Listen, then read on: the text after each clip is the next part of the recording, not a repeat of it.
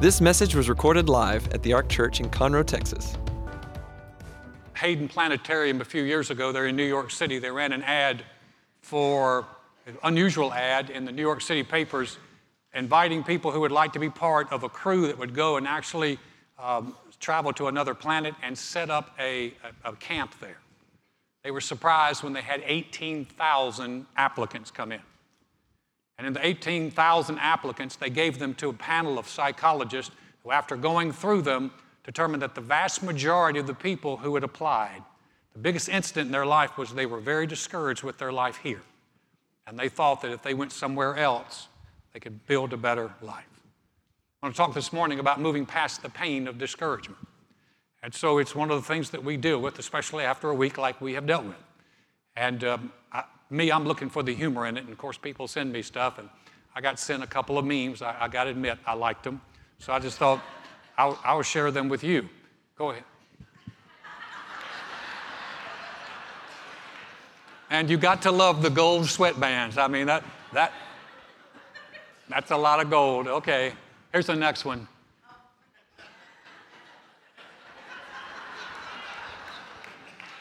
I agree with that one. I am pretty tired of living through historical events. These are things that are just good to laugh at. But the thing about discouragement is it hits all of us. And maybe you're not discouraged this morning. Maybe you're thinking, no, I'm good. We're all good and everything's great. I bet you know someone who is. And so this morning, take the message. Don't just mind rest. Take it and look for something that you can help somebody else with. God's kingdom is a kingdom built on love. It's a giving kingdom. And so we don't just simply take what we've got and hang on to it. Well, we take what we've got and we share it with other people, and maybe you can help them as well. So this morning, as we're talking about discouragement simply defined as a feeling of despair when you're facing obstacles. Feeling of despair when you're facing obstacles, challenges, problems. Now, there's basically three things that came immediately to my mind that cause discouragement. One is when you don't feel like you have what it takes to deal with the magnitude of the problem. The problem is just too big, and that's very discouraging. The second one is what I call the multitude of problems. Maybe the problems aren't big, but there's just so many of them, and they just keep lining up, one after the other, and you get discouraged with the multitude of the problems. And then the third one I think is the most damaging, is when you don't believe that there's anything favorable on the horizon. You look out and you don't think it's going to turn out okay. You don't think it's going to turn out well.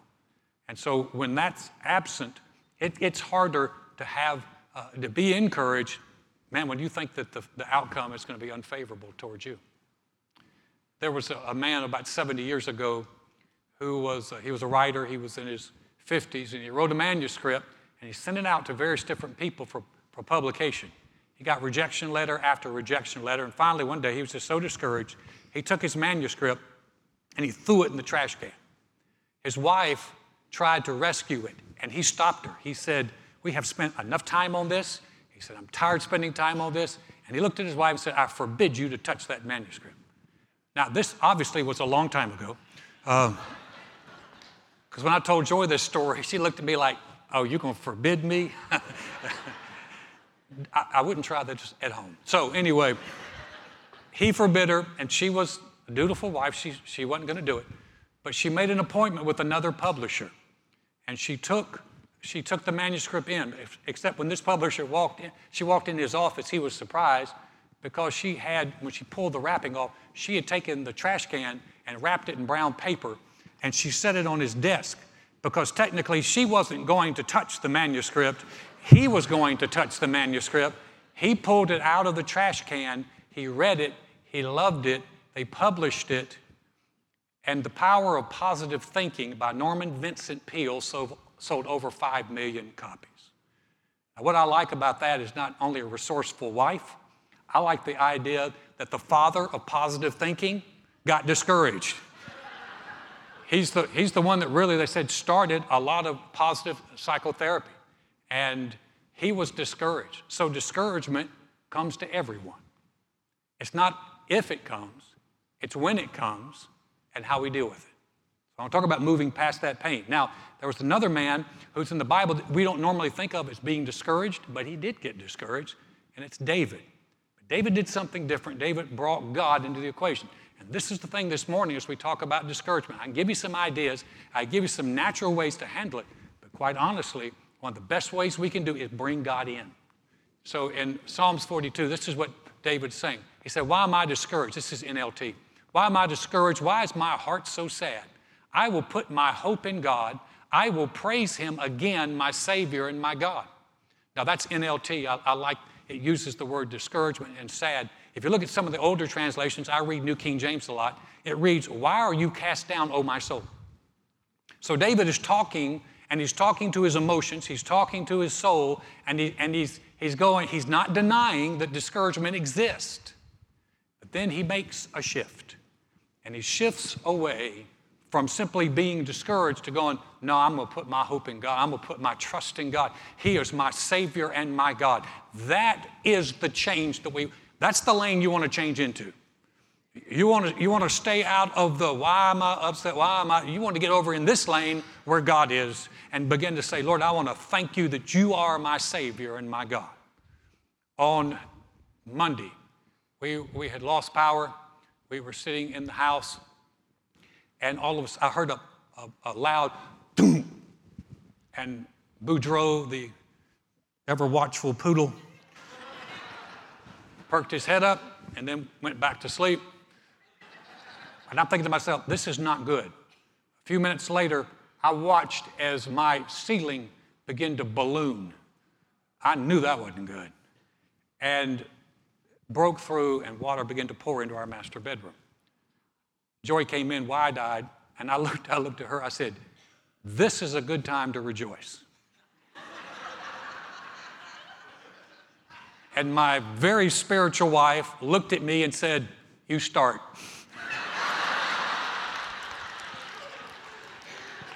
So I did. And we started. We got the water cut off. We got buckets coming in. And you know, it's a mess. It was a mess.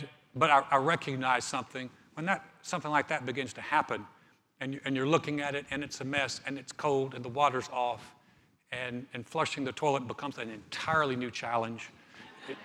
You begin to think, and if you're not careful, discouragement will begin to set in. But instead of doing that, every time we would do that, and of course, I just preached a message last Sunday about giving thanks in all things. I'm like, why did I have to preach that message then? But I'm so glad I did, because that's when, as a preacher, your messages come back to stare you in the face going, what you gonna do? What you gonna do with that? So we just kept giving thanks the whole time. We began to give thanks. I wasn't giving thanks for the mess in my master bedroom. I was giving thanks that God would help me, that we would find help, that we would get answers, that we would come through this, that it would get fixed, and the whole situation would turn around. Now, here's what I found happen in that. I found that as I began to give thanks in the middle of it, that it worked like a vaccine to keep discouragement away. This is a vaccine you want. This is not controversial. Has no chip in it. It's not going to grow a third eye. You want this vaccine, no side effects, but it will vaccine you against discouragement. So every time discouragement tries to creep in, we start going, thank you, Lord, for answers. Thank you. And we got help. Somebody came. They plugged it up, didn't quite do it right. But we're thanking God they're going to come back and fix it. And they did. And it got fixed. And we got someone coming Monday to repair sheetrock. But hey guys, it's sheetrock. It's not a loss of life. And so we thank God in the middle. And it helps us keep discouragement at bay. There's a man in the Bible who, I love his story. I've shared his story before. I think it's one of the best patterns of how to deal with discouragement. He was a young king. His name was Hezekiah. He was 25 years old. He became king. And you wonder, okay, what's he going to do? He's 25 years old. He was an excellent king. He started off by clearing of the temple. The temple had fallen into disrepair. He cleared it out. He brought in the priests. They began to worship God again in the temple. I mean, he sparked a revival in Judah, and it spread into Israel, and people were coming in. This guy was a great king. He was doing everything right. And after doing everything right, he hits a problem. So if anyone could have been discouraged, it could have been Hezekiah. I'm doing everything right, God. Why did this happen? Let's see how he handles it. After these deeds of faithfulness, Sennacherib, king of Assyria, came and entered Judah. He encamped against the fortified cities, thinking to win them over to himself. And when Hezekiah saw that Sennacherib had come and that his purpose was to make war against Jerusalem, he consulted with his leaders, commanders, to stop the water from the springs which were outside the city, and they helped him. Thus many people gathered together who stopped all the springs and the brook that ran through the land, saying, why should the kings of Assyria come and find much water? And he strengthened himself, built up all the wall that was broken, raised it to the towers, and built another wall outside. And he also repaired the Milo in the city of David. Excuse me. And he made weapons and shields in abundance. Now here's a guy that was really good. He faced a negative situation, but he did not allow discouragement to cause him to run from it. He faced it. King of Assyria, this king had been he'd been coming through nations like a blitzkrieg and just defeating nation after nation. This was a formidable army. And Hezekiah observed the situation, and he knew that the purpose was to make war, so he did not deny it. He did not sugarcoat it. He faced it. And after facing it, then he came up with a plan, and they stopped the water. So in other words, he's going to do something here to not help his enemy. He's going to do something to stop the enemy from having any more access, which is really another great sermon. I'll have to preach another time. Don't feed the enemy anything. And they stopped water. So he took action, positive action. Then he strengthened himself. That's another good thing. He recognized that this was going to call up more from the country, and they were going to need to get stronger. And so he began to build up and repair and make shields in abundance. So he strengthened himself. He didn't deny. He faced the situation. He didn't allow discouragement to move him into inaction. Sometimes people get discouraged and they don't do anything. Hezekiah rose up. He stopped what he could. He strengthened himself and put Judah in a better position to fight this army that came in. Now, both of those things there, I would say, are completely natural. In other words, there's nothing spiritual about them. God's not in the mix, but he's not done. So let's see what happens next. Then Hezekiah, sent military captains over the people, gathered them together to him in the open square of the city gate, and gave them encouragement, saying, be strong and courageous. Do not be afraid nor dismayed before the king of Assyria, nor before the multitude that is with him, for there are more with us than with him. With him is an arm of flesh, but with us is the Lord our God to help us and to fight our battles. And the people were strengthened by the words of Hezekiah, king of Judah. Now, because of this, the fact that Sennacherib didn't go away, King Hezekiah and the prophet Isaiah, the son of Amos, prayed and cried out to heaven. Then the Lord sent an angel who cut down every mighty man of valor, leader and captain in the camp of the king of Assyria. So he returned shamefaced to his own land. And when he'd gone into the temple of his God, some of his own offspring struck him down there with the sword. A bad family. So, but look what happened here.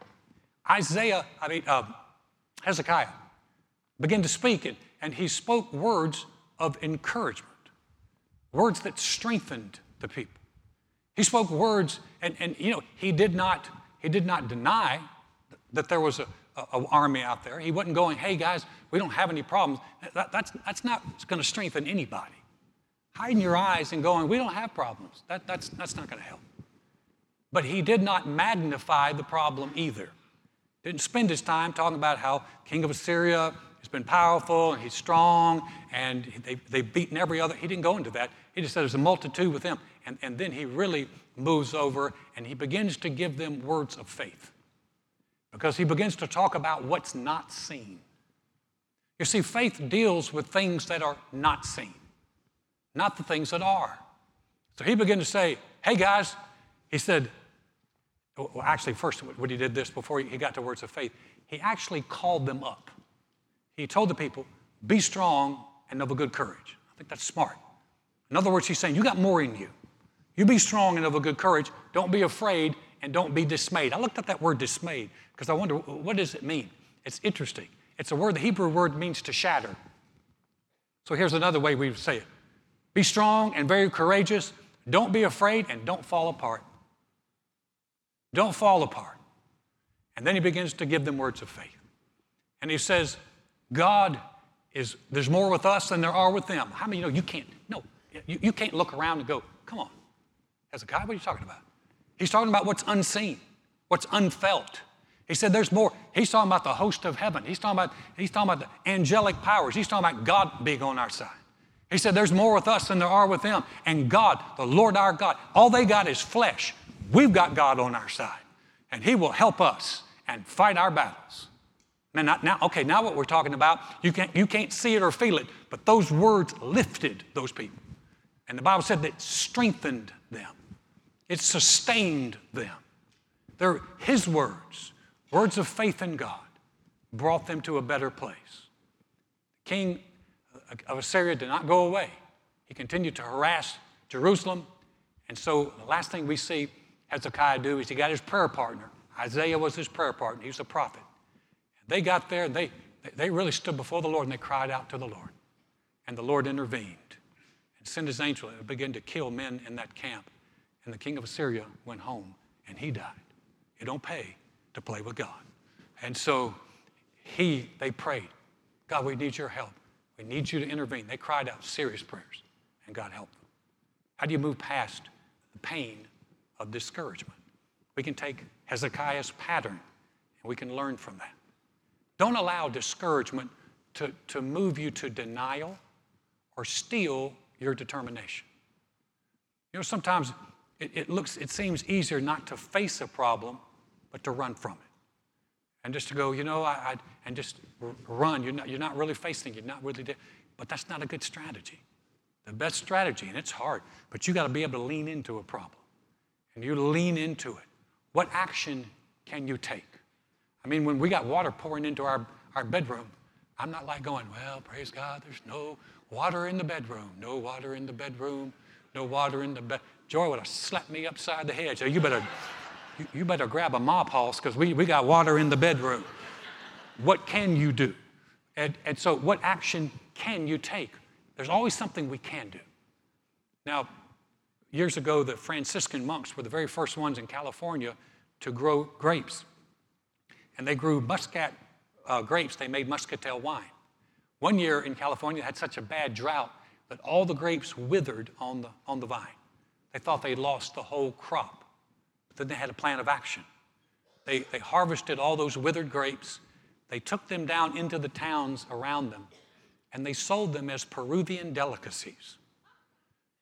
And it worked so well that was the beginning of the Sun-Made Raisin Company right there. What can you do? The second thing is, don't allow discouragement to move you to a weaker place. So what do you mean by that? I mean, sometimes when we face things, especially when they seem overwhelming, the tendency is to go to the last place that you had comfort. Sometimes, and that can be a spectrum. I call it the escape spectrum. That can go from oversleeping, binge watching, retail therapy, which is purchasing. It can go all the way to abuse of alcohol, spouse abuse, drug abuse.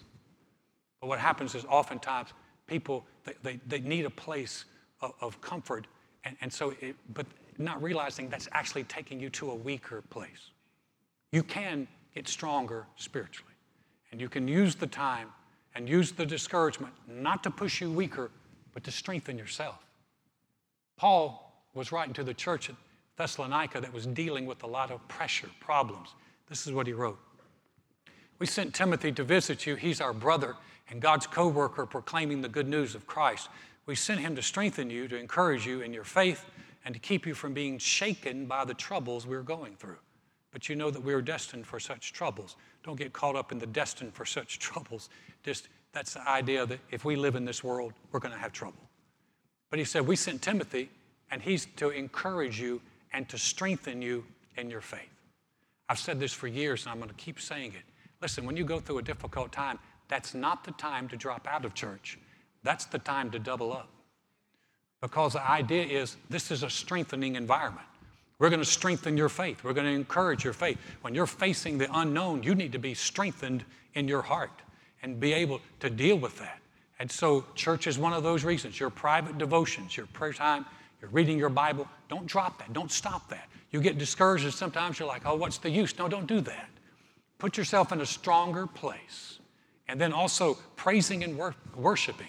I just enjoy it. I told Justin, I said, I'm coming out this morning. I said, I don't like being back there. I like being out here. I wanted to be part of that worship. And by the way, how you put together This Is My Story and song with that other song, that was really, really good. That was wonderful. But there's something strengthening in that. How many of you can say, hey, there are times I have drugged myself to church and left feeling a whole lot better than when I came in. And so you need to be in a place of strength. Then here's the third thing, guys. Use your words to strengthen you and to encourage you.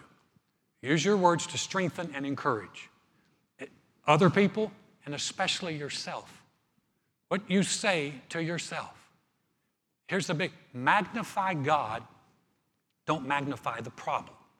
It's so easy just to magnify the problem. When we were looking, we were having people trying to come and fix, and they didn't fix it. It didn't quite get fixed right. And it's so easy to begin to talk about the problem, and it's cold, and all this, and what else is going to break. We're going to magnify God. We kept saying the whole time, the Lord's helping us. God is helping us. We're going to get through it. He is helping us. Thank God for His help. What am I doing? I'm just magnifying God. I got a choice. I can magnify God, which is an answer, or I can magnify a problem, which takes me further down. I chose to magnify God. And then use words that have faith in them. Now, Paul told Timothy, Corinthians 5:7, he said, we walk by faith, not by sight. What he's saying is, we walk by faith is I'm going to use words that are dealing with what's not seen and what's not felt. I didn't see God, I didn't feel Him, but I believe He's helping me. So those are words of faith. And our words can lift us or lower us. Now here's one of the challenges, guys. Most people are reporting. They're not projecting. They're only reporting what's happening. The Weather Channel. You know, every time there's a hurricane, the Weather Channel, man, they must live for those times. And you know, you got those reporters out there and they're going, well, Bob, we're out here in the middle of this. The rain bands are coming in and it looks like they're getting stronger. Well, there's another one. Joy wanted to be a weather girl. That was her goal. She really saw, I could do this. And she was thinking about, you know, being on the screen and pointing, and there's a low front coming in here. And she'd have been wonderful until they put her in a hurricane. Can you see Joy in a hurricane? Well, isn't God good?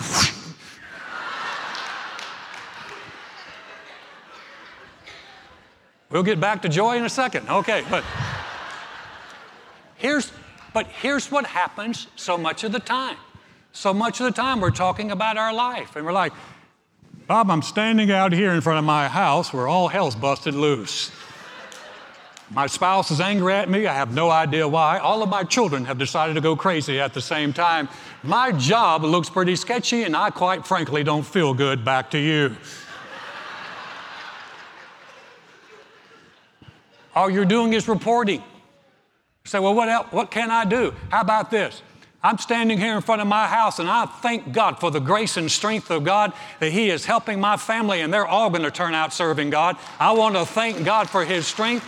And if I lose my job, I want to thank Him for even a better job coming up, because I got a big God who does really big things, and He is helping us.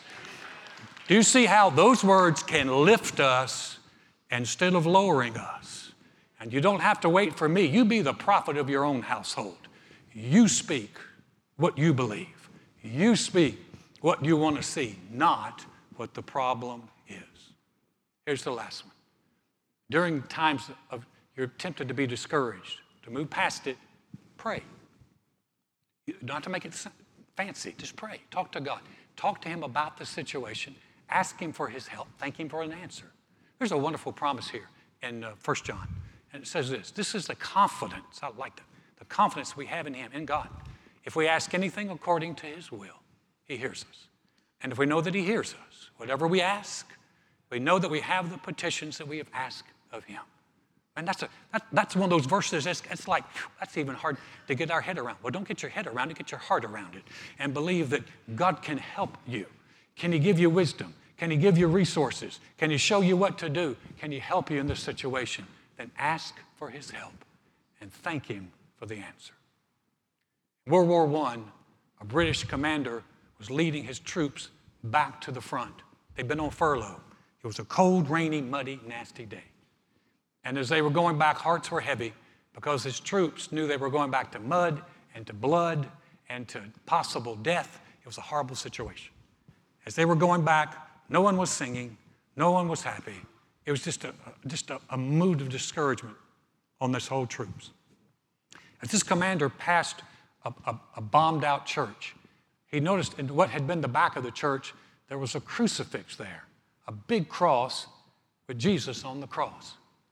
And when he saw that, it did something in him because he remembered that Jesus had suffered, had gone through difficulty, but he arose triumphant over death, hell, and the grave.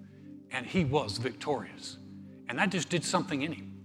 And so as he was walking by, he called out to his troops, "Eyes right, march."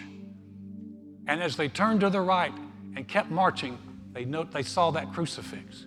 And they remembered the one who had suffered, but the one who had risen victorious. And it put some courage in them. And they remembered, yeah, that's the one. And it lifted the spirits of that whole group. Guys, can I tell you that this is what we need to do as a church? 2020 was tough. And 2021, it's like their motto has been, not to be outdone in 2021. I got a better motto that our best days are yet to come in 2021. But we got to listen. We got to eyes right. We got to look at the one who is the author and the finisher of our faith, the one who has suffered, the one who has died, but the one who rose up victorious over the grave. We have a courageous leader. He is our Lord. He is our master. He has not left us and forsaken us, and he never will. When we look to him, it lifts us out of discouragement into a place of peace, a place where we can make it. Eyes right. March. Would you bow your heads with me for a moment? You came here this morning, or you're watching online, you say, you know what, Alan, I don't even know if I have a relationship. I don't know if I've ever received the risen Savior as my Savior. Or maybe you've done that, and you've gotten so far away from him, you wonder if you can ever get back. I got great news for you, that this is a wide open door. The gospel is the power of God to salvation to everyone who simply believes. All you have to do is believe that Jesus died on the cross for your sins, that God raised him from the dead. He's alive today. He can be your Savior. He can be the one that restores you. Heads are bowed and eyes are closed. No one's looking around. If that's you that I'm talking to, and you say, you know, Alan, I want to be sure that I'm right with him, or I've left him and I want to come back. Would you pray for me? Would you just quickly slip your hand up across this auditorium and say, that's me. Would you pray for me? Thank you. Thank you. Thanks. Thank you. Way in the back. Yeah, I got you. Thanks. Anybody else? Thank you. Yes. Thank you. Appreciate your courage. You can put your hands down. We're going to pray. Maybe you didn't lift your hand. You're watching online and you're by yourself, or maybe you're around other people. Listen, if you're by yourself, I want you to pray this with me out loud. If you are with other people, pray it quietly. We're going to pray this out loud as a church family. Maybe you didn't lift your hand, you wanted to. You can jump in. This is a heart prayer. We're going to pray it with you. Say, dear God, I know mankind needs a Savior. I know I can't save myself. Jesus, I believe you're the Son of God. I believe you died on the cross for my sins. And God raised you from the dead. Right now, I confess you as my Lord, as my Savior, as the one who restores me and forgives me. Thank you, Jesus. My past is forgiven. I have a relationship with you. I'm a new creation in Christ because I've said yes to you. Now, head still bowed and eyes closed. Heavenly Father, I want to thank you for every individual that made that decision this morning, the most valuable decision they'll ever make, the decision to receive you. Or if they're watching online, or every time they watch this and make that decision, thank you for that. They have steps out of darkness into light, out of death into life. And Father, for those who've come home, we rejoice with them. This is where courage begins. It begins with a relationship with you. And Father, for your children here who are dealing with things and going through things, thank you that we can be strong. We can be of good courage. We don't have to be afraid, and we don't have to fall apart because we know that you're with us wherever we go. Thank you for making that truth more and more real to us in our hearts. We give you all the praise. In Jesus' name, amen. Amen.